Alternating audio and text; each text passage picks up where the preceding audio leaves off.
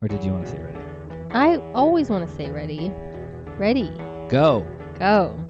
I'm ready. I'm really ready. I'm not really ready, mostly because you called an impromptu, it's not really impromptu, recording session, and I didn't have any time to research. You're going to have to tell me what you're going to talk about Well, today. I mean, I wanted to have this. You just keep saying, we gotta record. Well, I feel like we need to record before this isn't topical anymore. That's true. Timeliness is important. So the major thing I needed to talk about was this exploding kittens.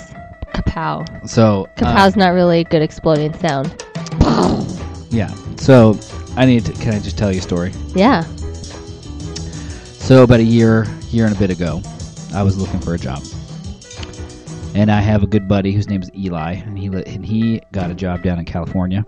Right, I remember. Remember this job? And this job, I met Eli once at a Chuck E. Cheese. Oh, of course, obviously. I know. Well, you spend a lot of time at Chuck E. Cheese. Right. Well, I meet a lot of people at Chuck E. Cheese. Right. It's a good place to meet people. Right. Peers.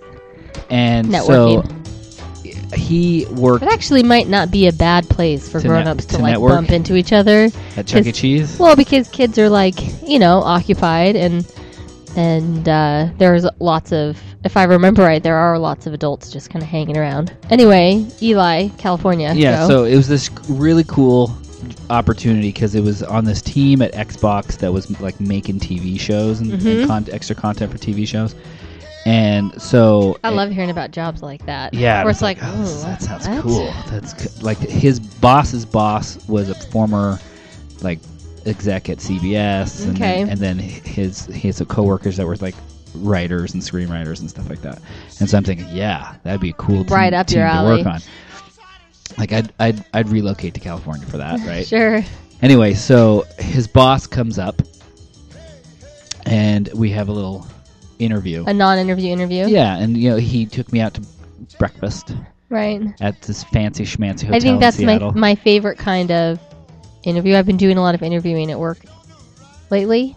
Interviewing of other people. And you do breakfast ones? I have not done breakfast yet, but just like coffee interviews, or where you like meet up. And you maybe have a snack together. I feel like it takes a lot of the pressure off, and then you can decide to bring them in for like the panel interview if you get there, if they pass the chit chat interview. Yeah, this guy isn't a weirdo. Right, because usually you can tell if they're semi-qualified from a resume or a cover letter, and then it ends up being a pre-screen. And if it's a personality fit problem, right, then you can tell that over some sort of meal or snack. Sure. And so rather than in this little non-interview interview, I'm trying to essentially convince this guy that I'm a creative powerhouse, right? Which you shouldn't have to. I mean, that's a given. But I'm going over. At this point, I'm telling him about my my novel that I'm writing. I'm telling him about the podcast I'm doing. I'm telling him about the games that I've published.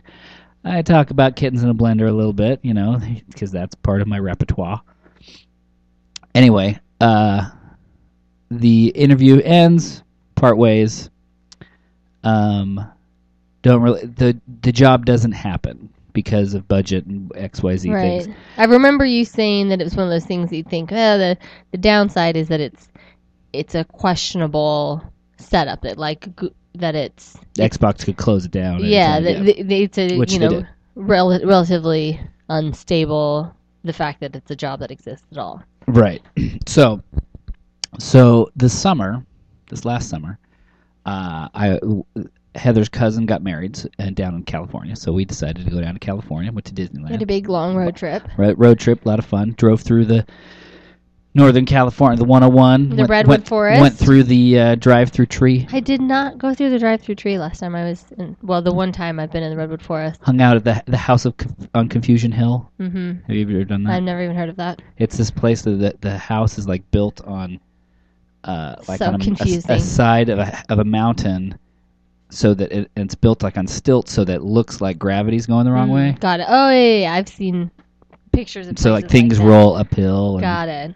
Anyway, so you make it down to California. Make it down to LA. And you're like, I want a breakfast. I want some breakfast. Well, no, it's more like I call up Eli. Say, hey Eli, we are going to be in town. Let's have dinner. Sure. So he says, come on over to my house. We'll make you a delicious dinner. So we go to his house after dinner.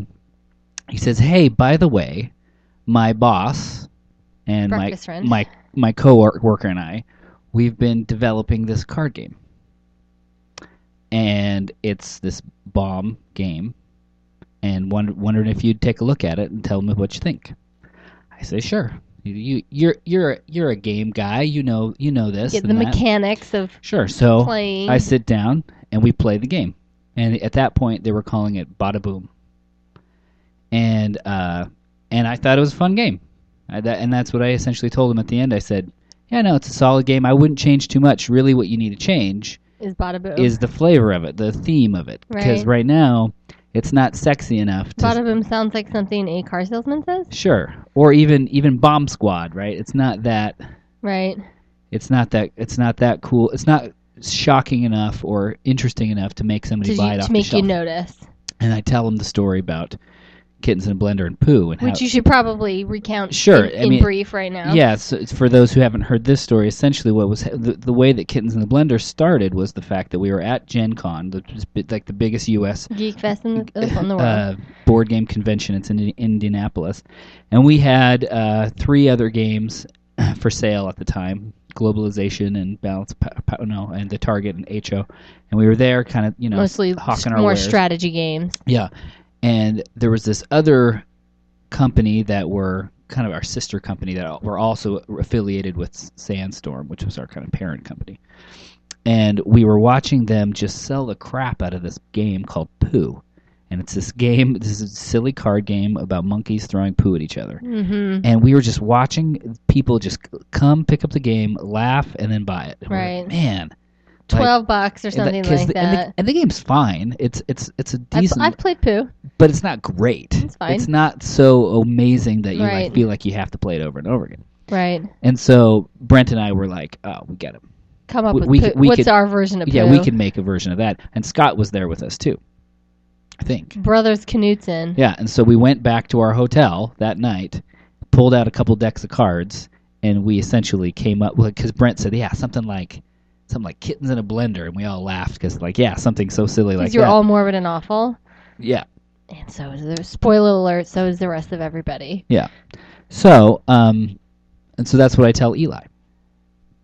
And, I go, I leave. I did not realize. I'm connecting the dots here. I'm waiting for this to all come together, and I had no idea this was how the story was going to end. Right. So 2 weeks ago, I happened to be the administrator for the Kittens on a Blender Facebook page. Right.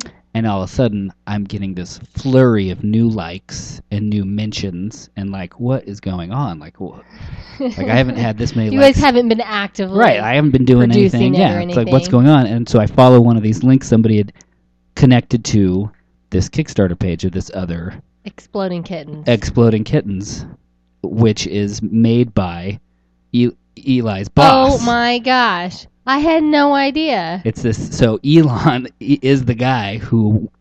This isn't Elon Musk. Not Elon Musk. Elon Lee is his name. There's another person on the planet named Elon. I know another guy, too. What? 3 Elons? 3 Elons. But that's it. There's no more than that. There's only 3. Wow.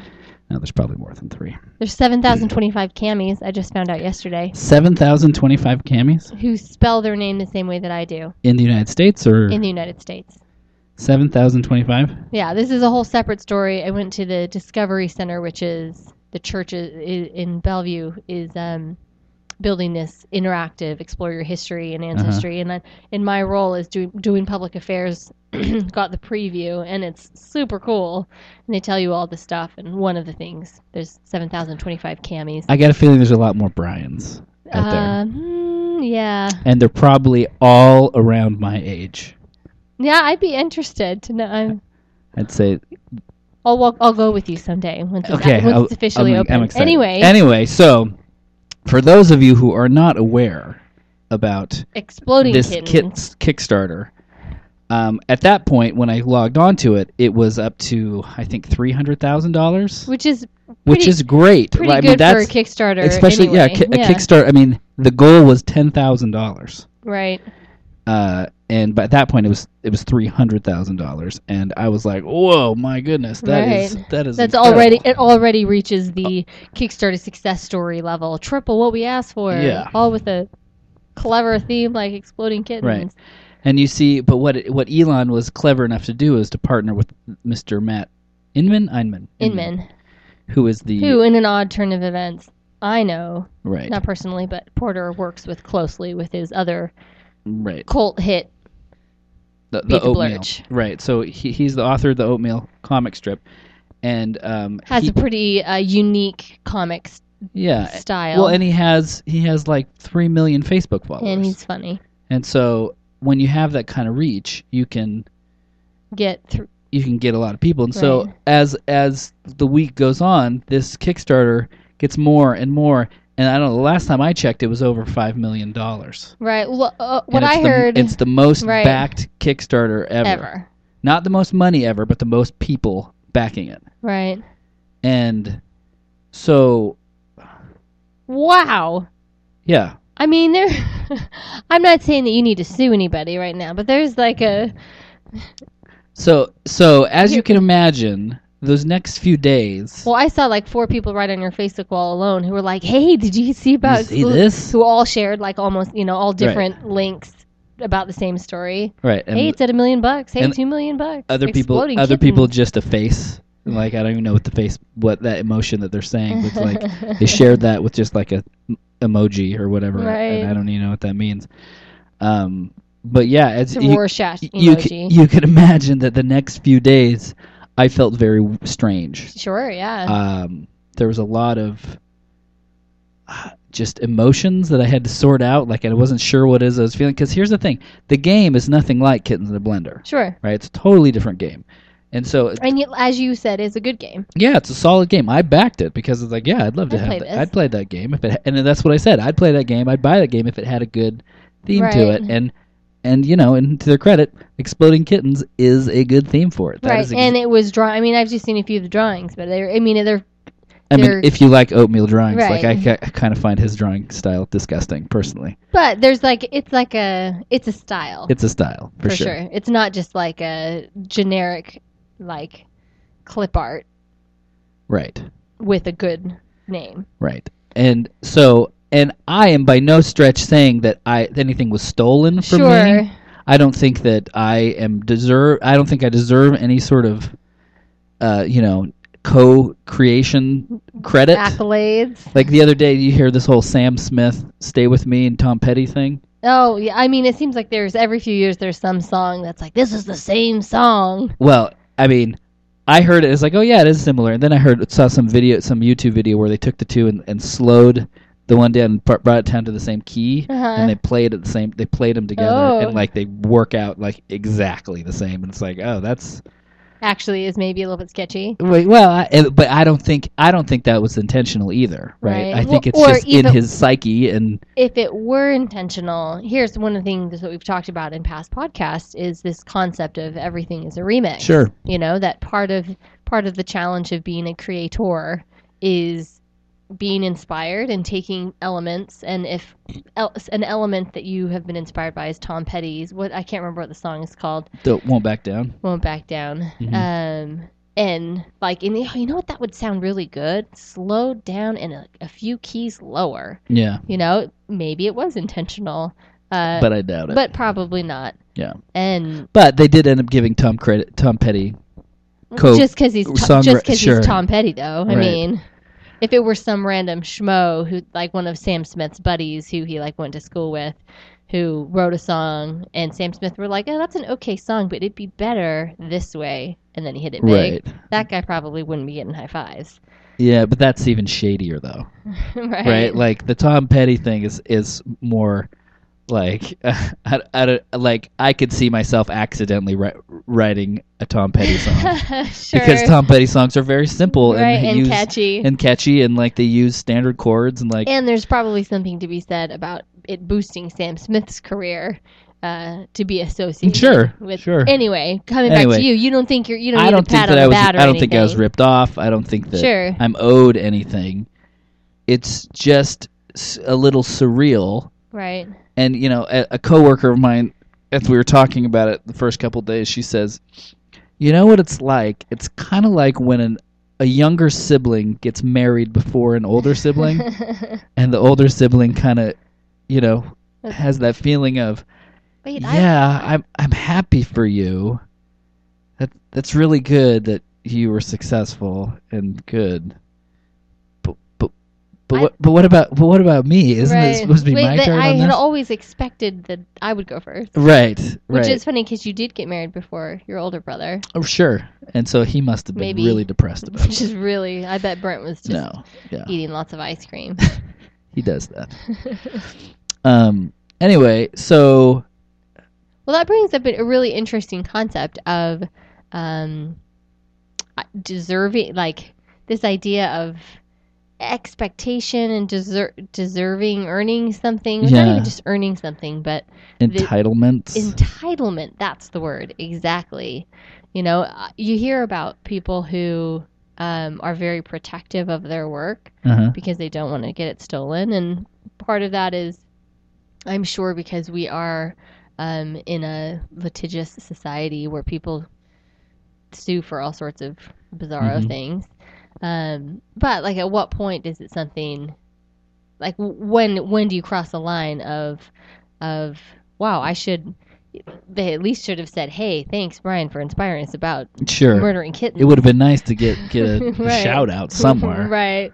But even that, for the killing kittens idea. Even if they had, you'd feel probably a little bit silly if Elon calls you up and is like, hey Brian, remember we played this game? I want to give you the credit. You were the one. You had a game called Kittens in a Blender. Yep. And we thought destroying kittens, that's our hook. That's the hook. That's the one. And we did it a different way and we won. Yeah.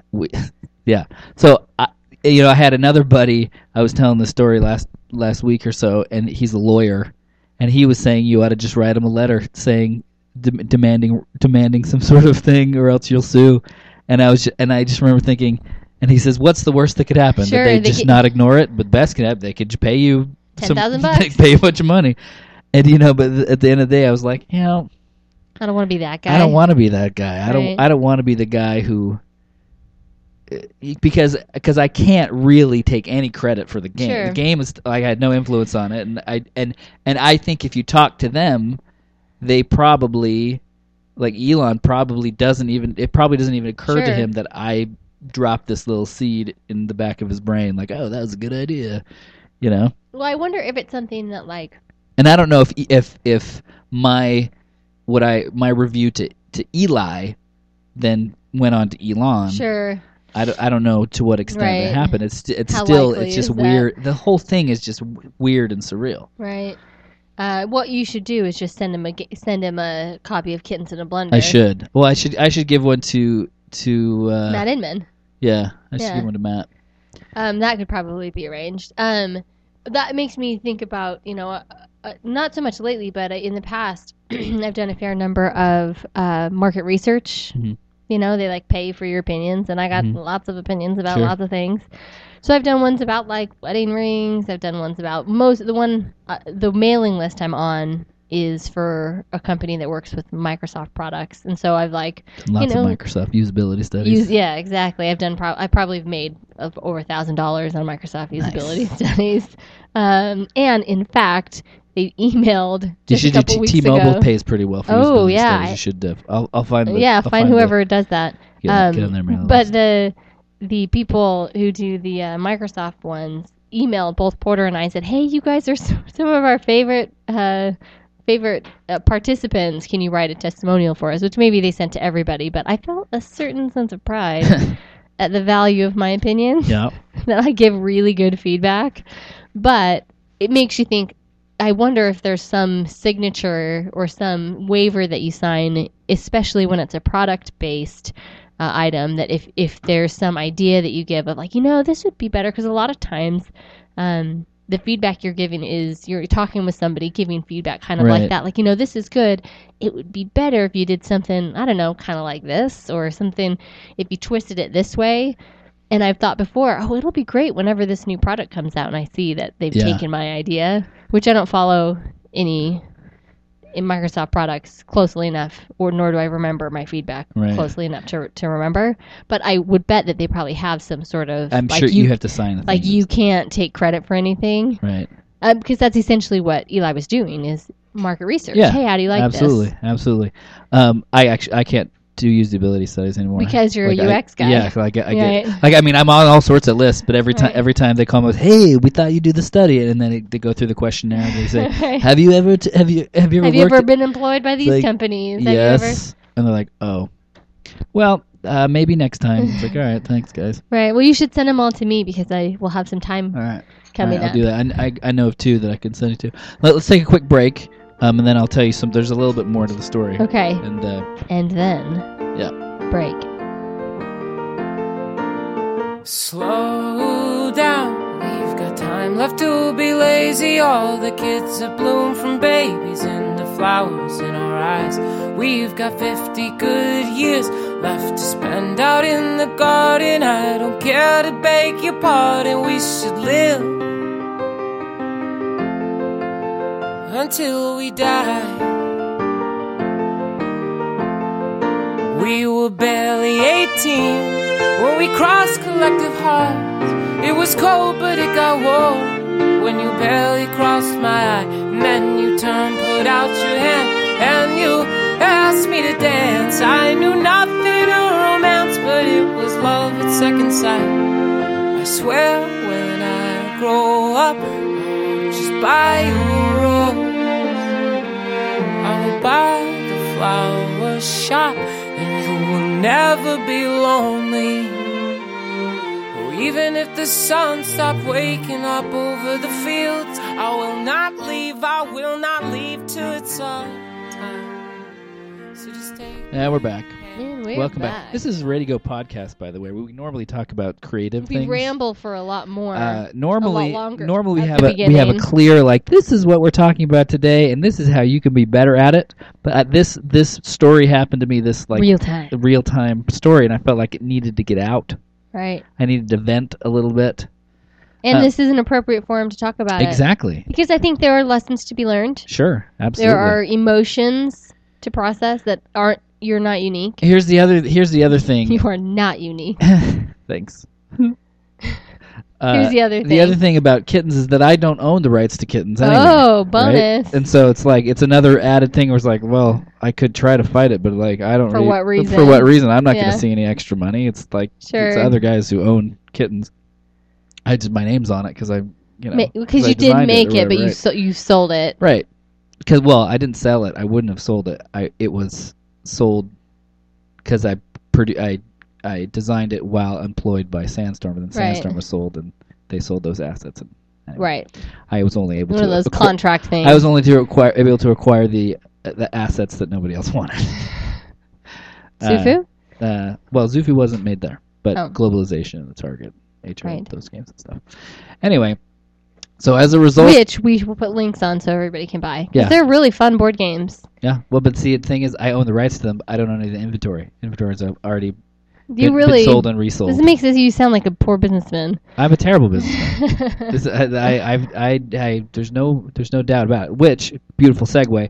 This is why last week I posted on Facebook, I need a business partner. Did you see that post? I did see that post. And so I had lots of people respond to that. Like, I could be a business partner. I'll be a business partner. Or did you get people who were like, you should call John Smith, or you should you talk to Carrie Davis? I feel like anytime I mention anything sort of vague, the only time it's actually happened is, I'm looking for, or I have a question about how do you find a mortgage lender or something. How do you really tell between good ones? Because let's be honest, they all seem about the same to me. Right. And ended up with like 30 people private messaging me like, hey, I work with this guy. He's pretty great. He's pretty great. My cousin does this. Well, see, my problem in the past. Business partners a little bit more specialized. Well, the thing is, so I feel like I've often looked for business partners. And there's been lots of potential suitors out there for business partners. But the problem, my particular problem is that when dealing with board games, it's kind of small potatoes. Okay. Right? And so like when I go to somebody like Alex Bean, or when I go to somebody and say, "Hey, I kind of want to do this business," inevitably that I'm working on Razor scooters. Sorry. Yeah. Inevitably that conversation turns into, well, let's make it a service, and let's make it this digital thing, and let's make it this other thing, and let's do this other thing. No, I kind of just want to dabble in this. I think and I'm always just like slapping my face saying, "Yeah, but that is a good idea, and that is a good business, but that's not the business that, like, I have this momentum in this other thing. Right. I just want to do this other thing. This is not what I want to make my life of. Right. This is something I could very easily do on the side. I just need somebody else to be accountable to, and somebody else who's vested in it, right? And so, like, most of the people that responded to that little query were all people that, in my mind, I'm thinking, no, you don't know what I'm really after. Like, you think that what I'm saying is, let's make $1 million and sell it to Google, right? That's not what for this particular venture. Right. Anyway, there was one guy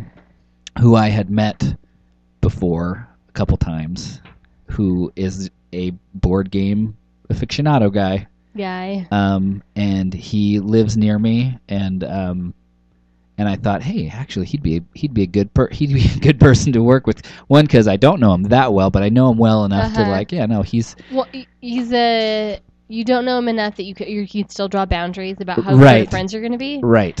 And there's no chance of our friendship being ruined because we're not really friends. Right. But like, he's amiable enough that like, I'd work with him. Yeah, I'd work with him. He seems fine. If he's not crazy. And like, I went to his house the other day.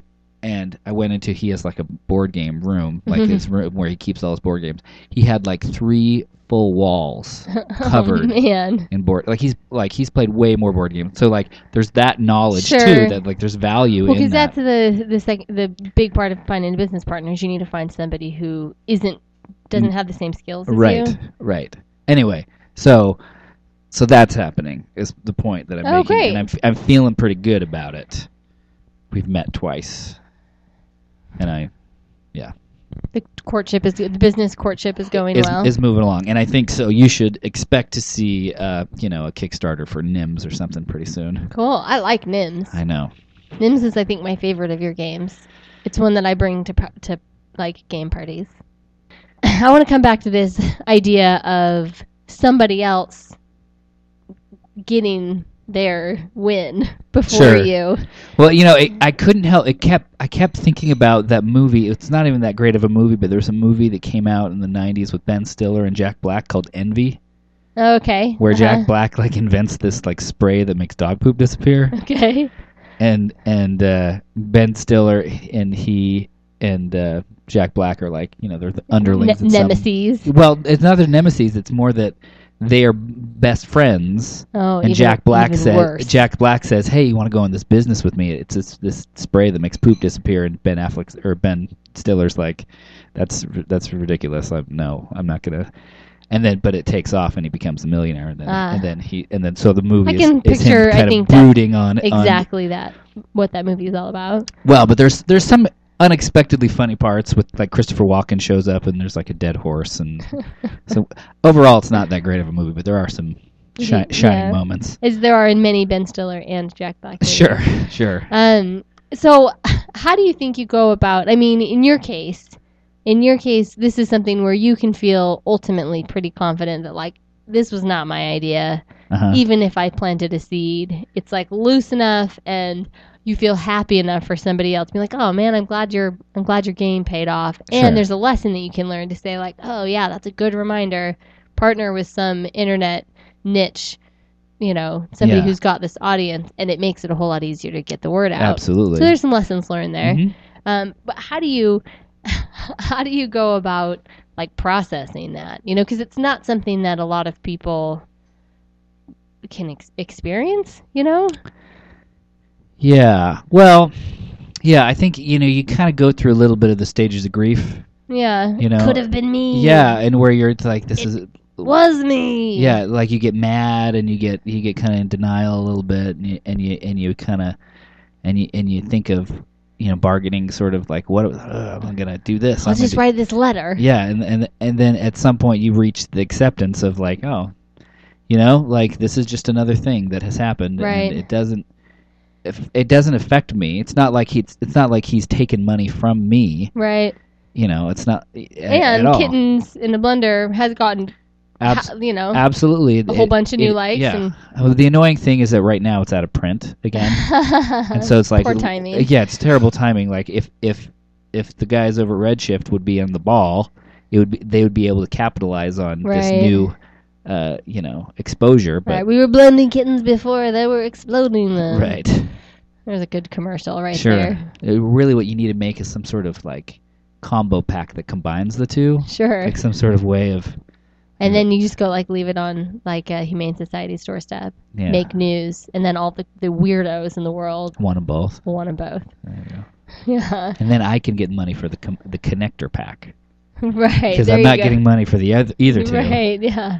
I think that recognizing, I just keep coming back to this idea of everything as a remix, that like there's no reason to live in fear that you're creative. I'm going for like real application here from your experience, that I know people who are very private about any of their projects that they're working on, not because they are like afraid of them or self-conscious about them, which is a common reason to keep projects private, but because they like don't want their ideas stolen, you know. And I think that there's a certain point like you need to let go of that.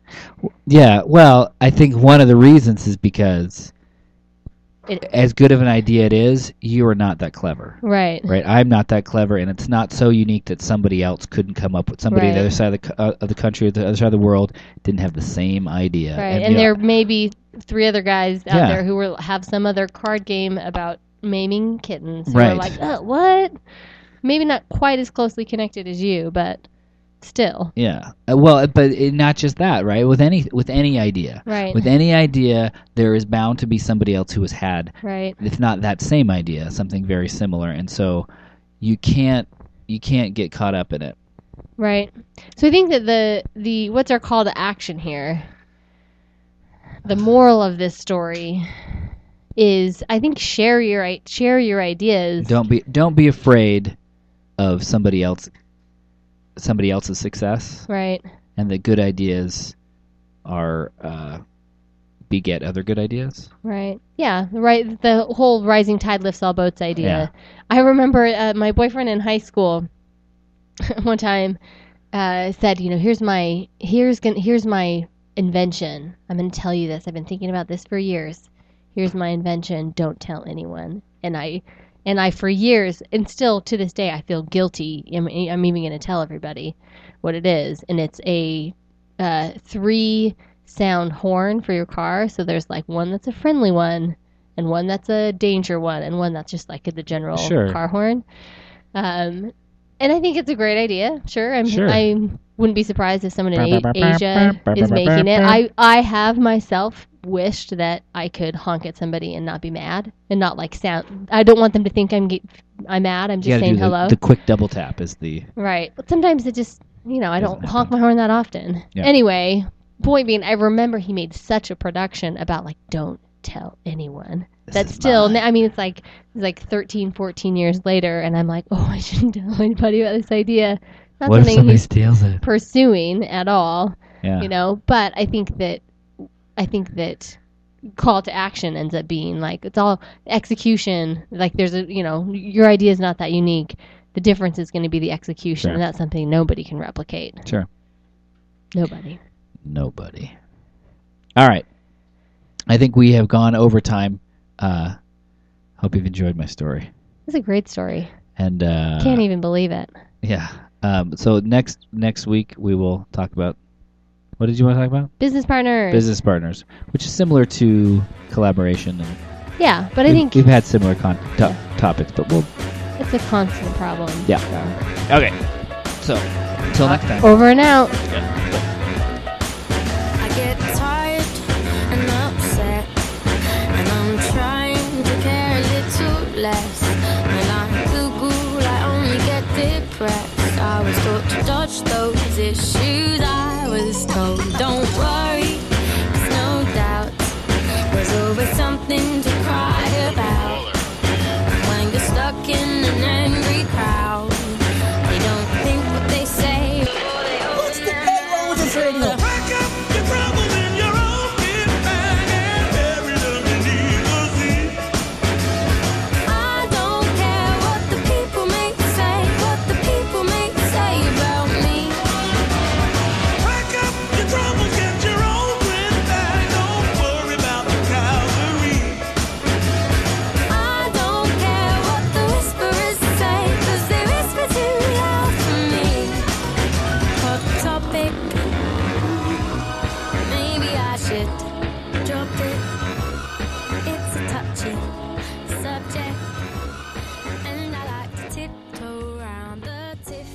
down. You go